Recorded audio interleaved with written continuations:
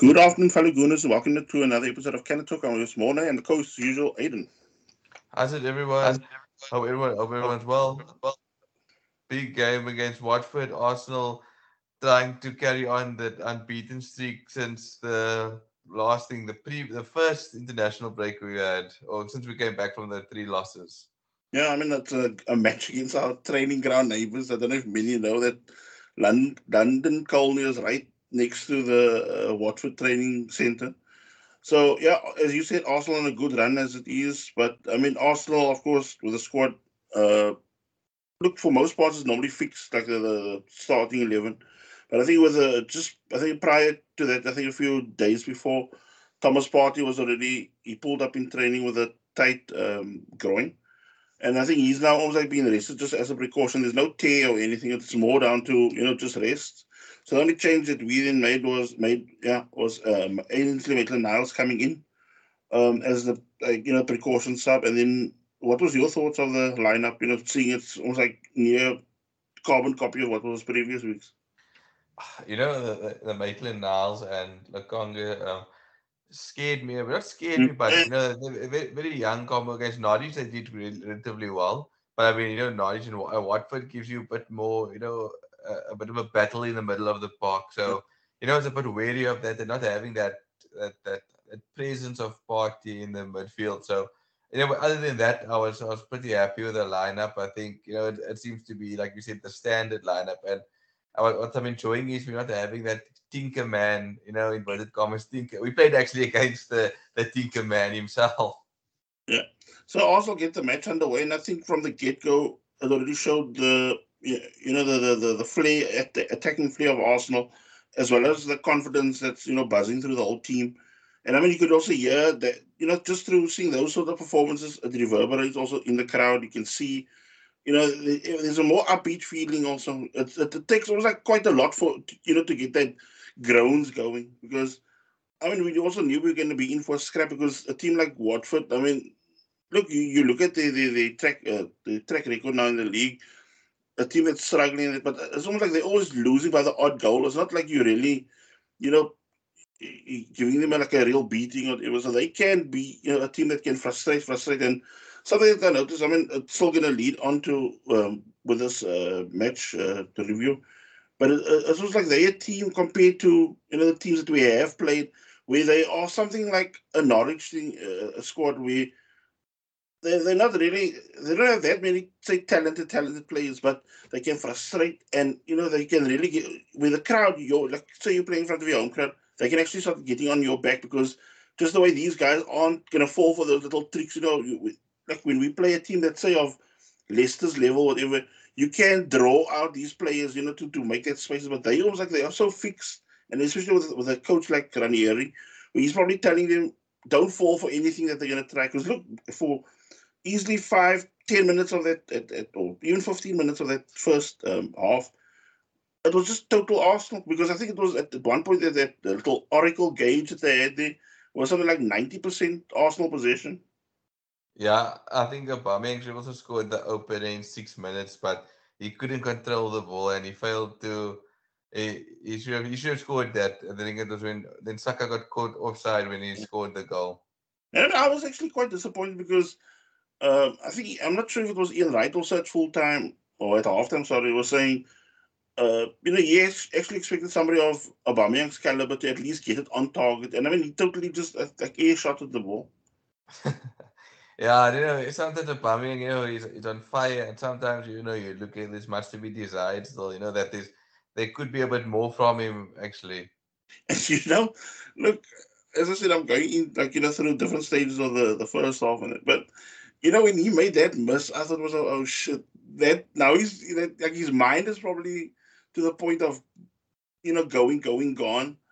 And now you just think, now you just hope that the other nine, like the nine infield players, can keep their heads together to get us over the line because he looks already ruffled with that whole thing now.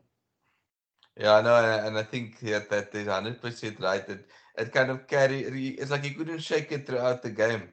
It's almost like what when you're talking always about your cricket terms and that. It's almost like when you end up dropping a catch, it's like they can pick it Yes. way in the field that ball is following you, and you're gonna keep on dropping the ball.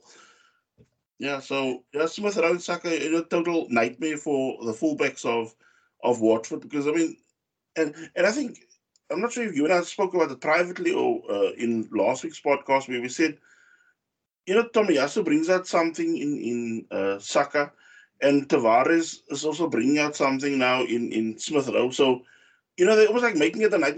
So you might double up on the one, but you're just gonna leave an extra man or like a space open for Tavares to burst through or to Tomiyasu to burst through. So I mean, I'm actually enjoying this the sort of free flowing football where teams are trying their utmost to nullify us on both flanks. No, 100%. I think it's working very nicely that we utilizing both flanks because remember we always used to be very heavy on the left hand side Yeah. with all our attacks going through, but now it's like we're spreading it all over. That you can't just close off the left. You need to think now what you're going to do with us. Do you see, like, I mean, I'm just asking your opinion, but do you see even a place back for Pepe at the moment, or do you see one of them having to really ever, a run of, shit games or an injury before he gets into the squad? I think so. I think it's either case of Pepe has to either have a stellar game in the Carabao Cup, against Sunderland, or he comes on as a sub for a cameo. Maybe Saka has a bad game, or Emil Smith Rowe, and he kind of has to force his way in because I just think now with this current crop of players, and it's something that you've always mentioned in the past. Mm, Maybe they needed this European break so that you're not guaranteed a game of football yeah, every week. You have to work now because if you don't play, you have to play for your place. And I think we're seeing mhm. that slowly but surely in this team. Yeah, I mean, I actually enjoy that because remember seasons before, or even under different coach, the reigns of Emery and Wenger, where you did see a certain trend where people were taking their places for granted. Where we didn't have a decent say right back, so Bellerin, even whether he was playing good or bad, was getting a game, and you had like the defenders or the midfielders up front also. So there's always now almost like somebody, breathing down your neck if you're gonna screw up. Yeah, no, that's how it should be. That's how most teams do well or exceed expectations because there's competition for places. So you have to be on your A game week in week out. You look at like I said, it's United at the moment. Not saying that we better than them, Mm-hmm. but you still see a guy like Fernandes won't be displaced if he's not playing well or Yeah, yeah, the favorite you see Maguire there week in week out Lindelof because Varane's injured. So and you have the European football as well. So everybody's getting a game all the time because you have to rotate your players. But now with Arsenal, it's like, if you're not going to pull your socks up and it's your opportunity, you don't know when your next chance is going to be. yeah. But I think I mentioned at the start of the season or even during the preseason when I said, uh, like when you look at Liverpool squad and you look at say Man United, they've got like 14 or 16 real good players. But if you start cutting through there with injuries and whatever, then you're down to the youth. Then you don't even go like a gradual dip with the quality of players. You're going to go straight from that top stars to the youth. I think with United also that's why they are very weary when you see the squads they put together, because it's not like once that there's a chink in any of that. I think Spurs are also set up like that where once you get through that top 14 of their players, then you're going to see you coming through to the bare bone side of things. Yeah, no, 100%. And I think, as for us, we lucky we don't have that exhausting European trips. I think we just need to Yeah, keep on going because you can see even the Chelseas, the Liverpools, the whoever it is, once they play European football and must play on the weekend again, it's kind of a struggle sometimes to have to play it back to back. yeah. Then 34th minute in the match, Arsenal then end up winning a penalty. Ainsley Maitland-Niles ends up hitting a shanked shot that just loops up into the air, and as the ball starts dropping, Danny Rose just cleans out Lacazette in the penalty area, penalty for Arsenal. Yeah, no Stonewall penalty, no arguments for me. But what happens afterwards is anyone to Yeah, take the listeners through what happened. yeah, I mean, Aubameyang steps up, and I mean, right there and then, I can tell you now straight, and listeners now as well, I actually had no confidence because when I saw already that miss against Aston Villa, and it was almost like too casual, so I knew he's going to now get to a point now, I think maybe you've also experienced playing football, when you know you've been caught out in, like, going for a corner, you're going to try down the middle once. And I think he ends up doing that. And I mean, Ben Foster stands strong. I mean, I think he just manages to I don't know how he ended up maneuvering his body, but I mean, he's already going the wrong way, but he's just stretching out body parts and he ends up diverting the ball away from goal. So a penalty miss for Arsenal. I think Lacazette should be taking penalties Yeah, over Aubameyang. I mean, Lacazette, whenever he takes it, he always smashes it. Him and Pepe, as much as they sometimes give yeah, them grief, their conversion rate is somewhat better than Aubameyang's. I mean, what's this now? 2 in 2 penalties Aubameyang's missed. yeah, And don't forget, the miss against Spurs in the yeah. 2018-19 season, which ultimately cost us a Champions League spot.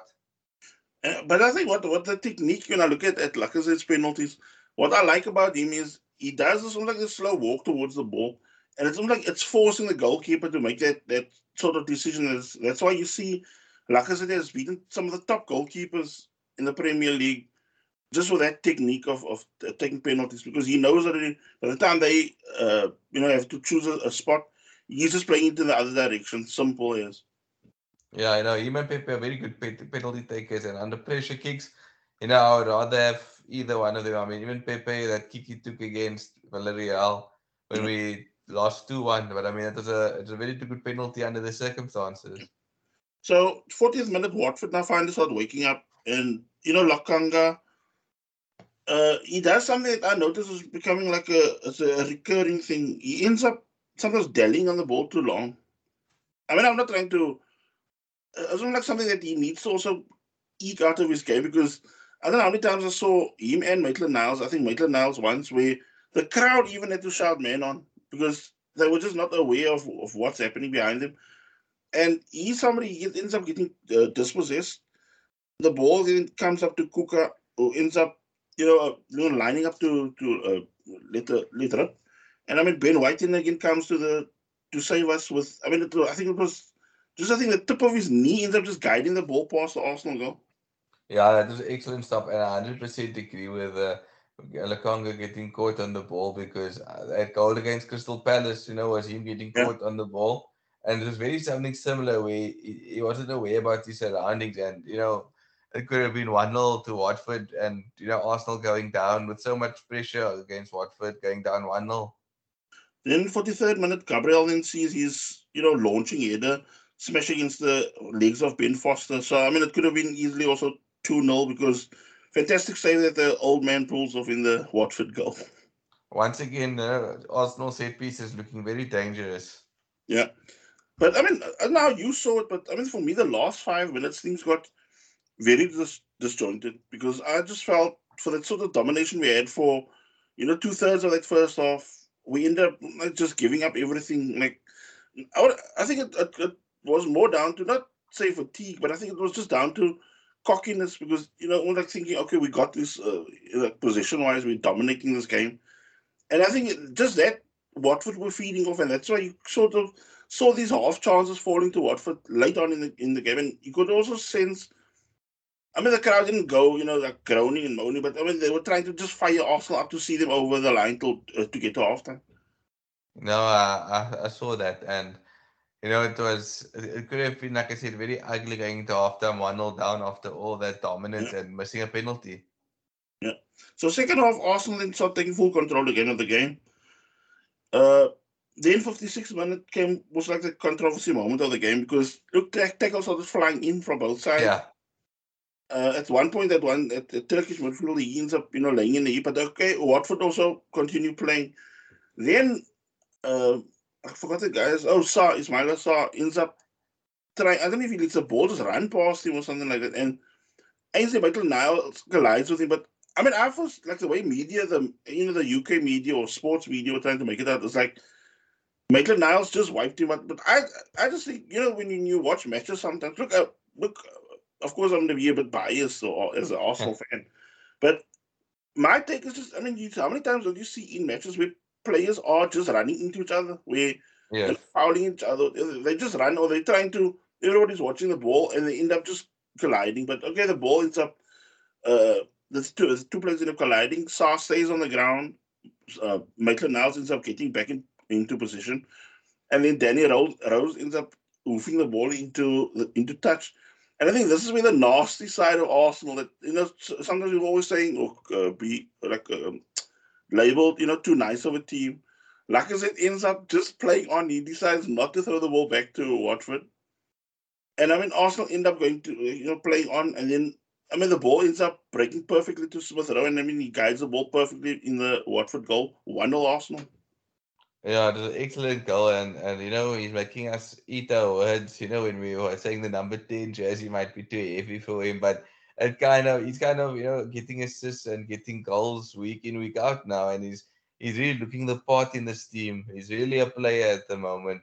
Well, But so maybe the fire that we needed on his backside of us talking some. yeah, It's not like we were talking trash. It was straight. I mean, you heard even like the pundits on TV were saying he needs to add this to his game. He needs to yeah, be a bit more unpredictable. He needs to drive a bit more and also know, because I think you're the third or fourth game of the season where he. Before we even mentioned something in the podcast, where one of the commentators said he needs to release it. The co-commentator, sorry, said you need to learn when to release the ball just at that few seconds fast instead of taking that 2 to 3 steps. And he's doing that now. He's playing the killer pass way quicker now. yeah. No, that's 100% correct. But I mean, do you think we should have thrown the ball back for Watford?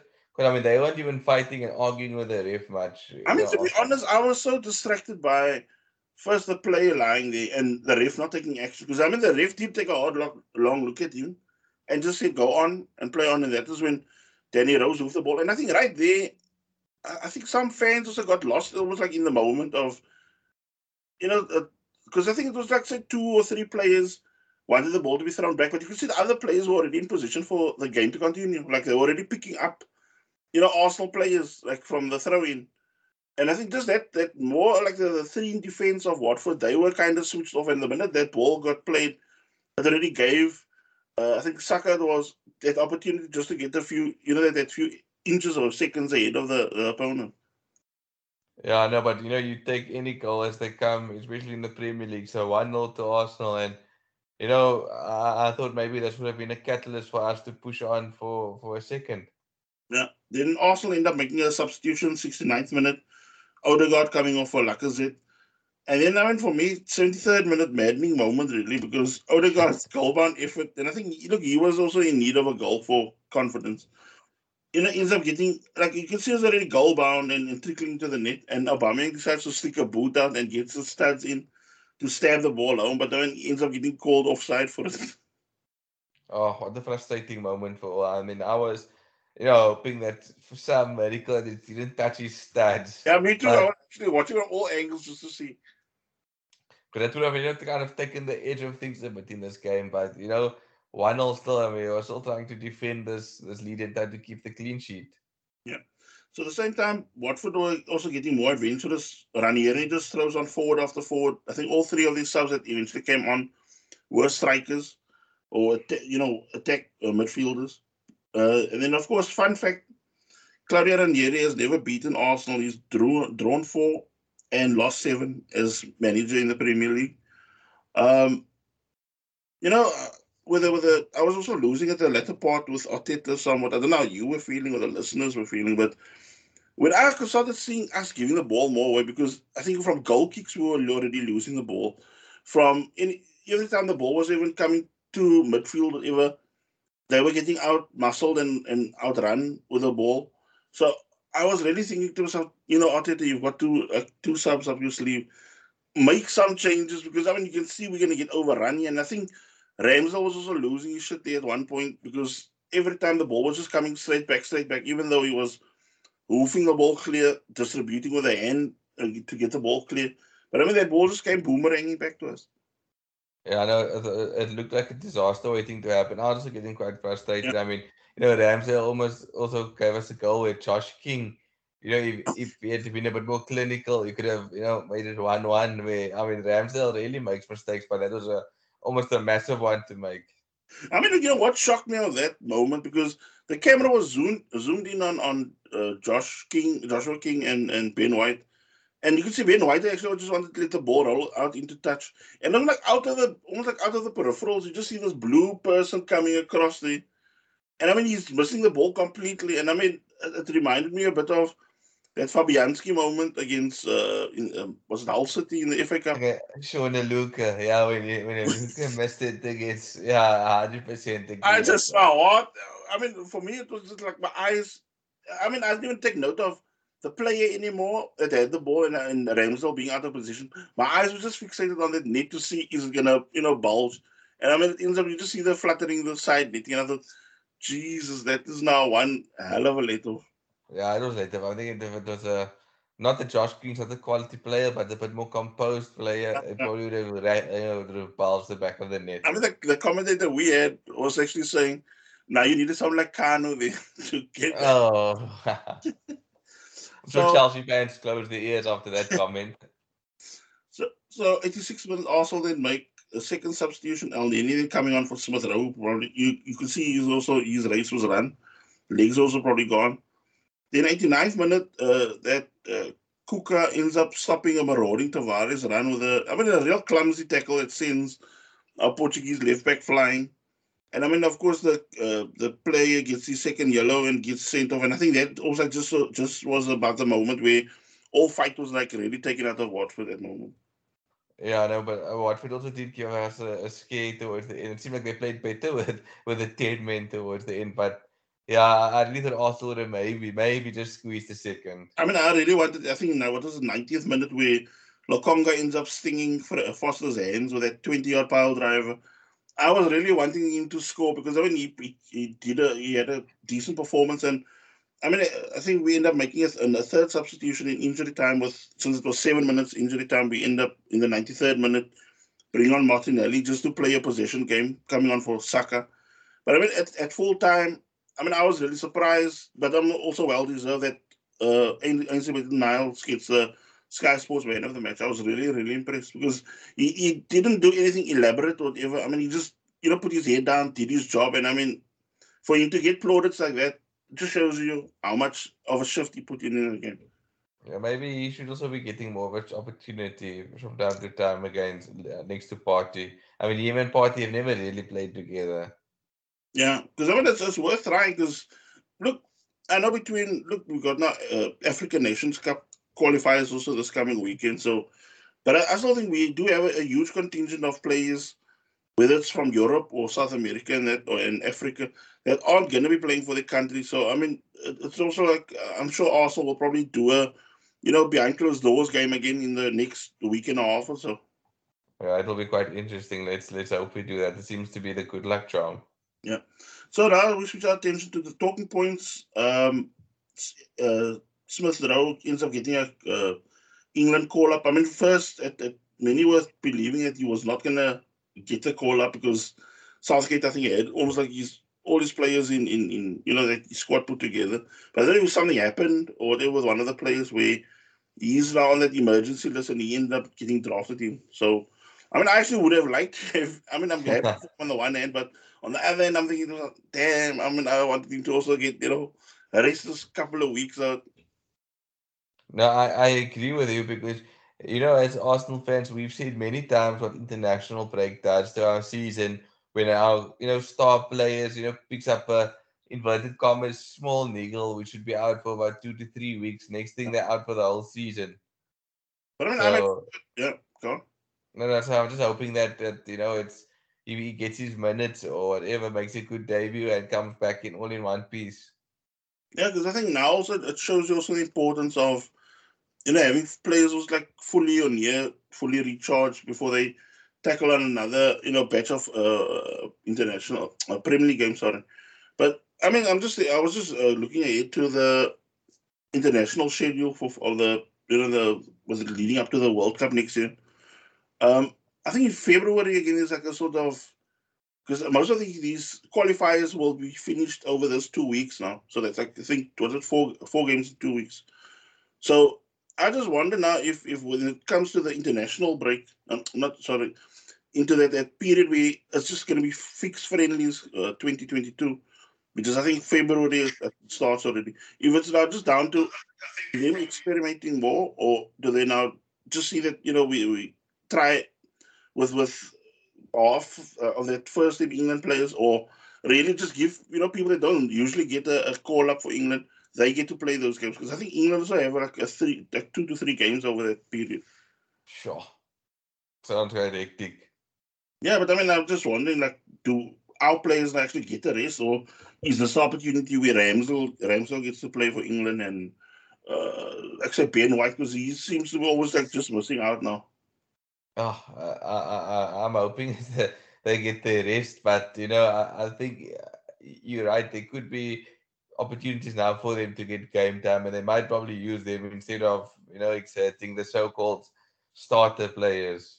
Yeah, but I mean, I still agree what you said last week. You said, like, let them have a decent season, say, for Arsenal now. And then, I mean, by the time the World Cup comes around, you already got guys that are, hitting crazy heights with their form and the sort of performance that they're teaching out every week. To actually, you will kind of, uh, make a place for them in that squad, because, they already proved themselves in the league itself.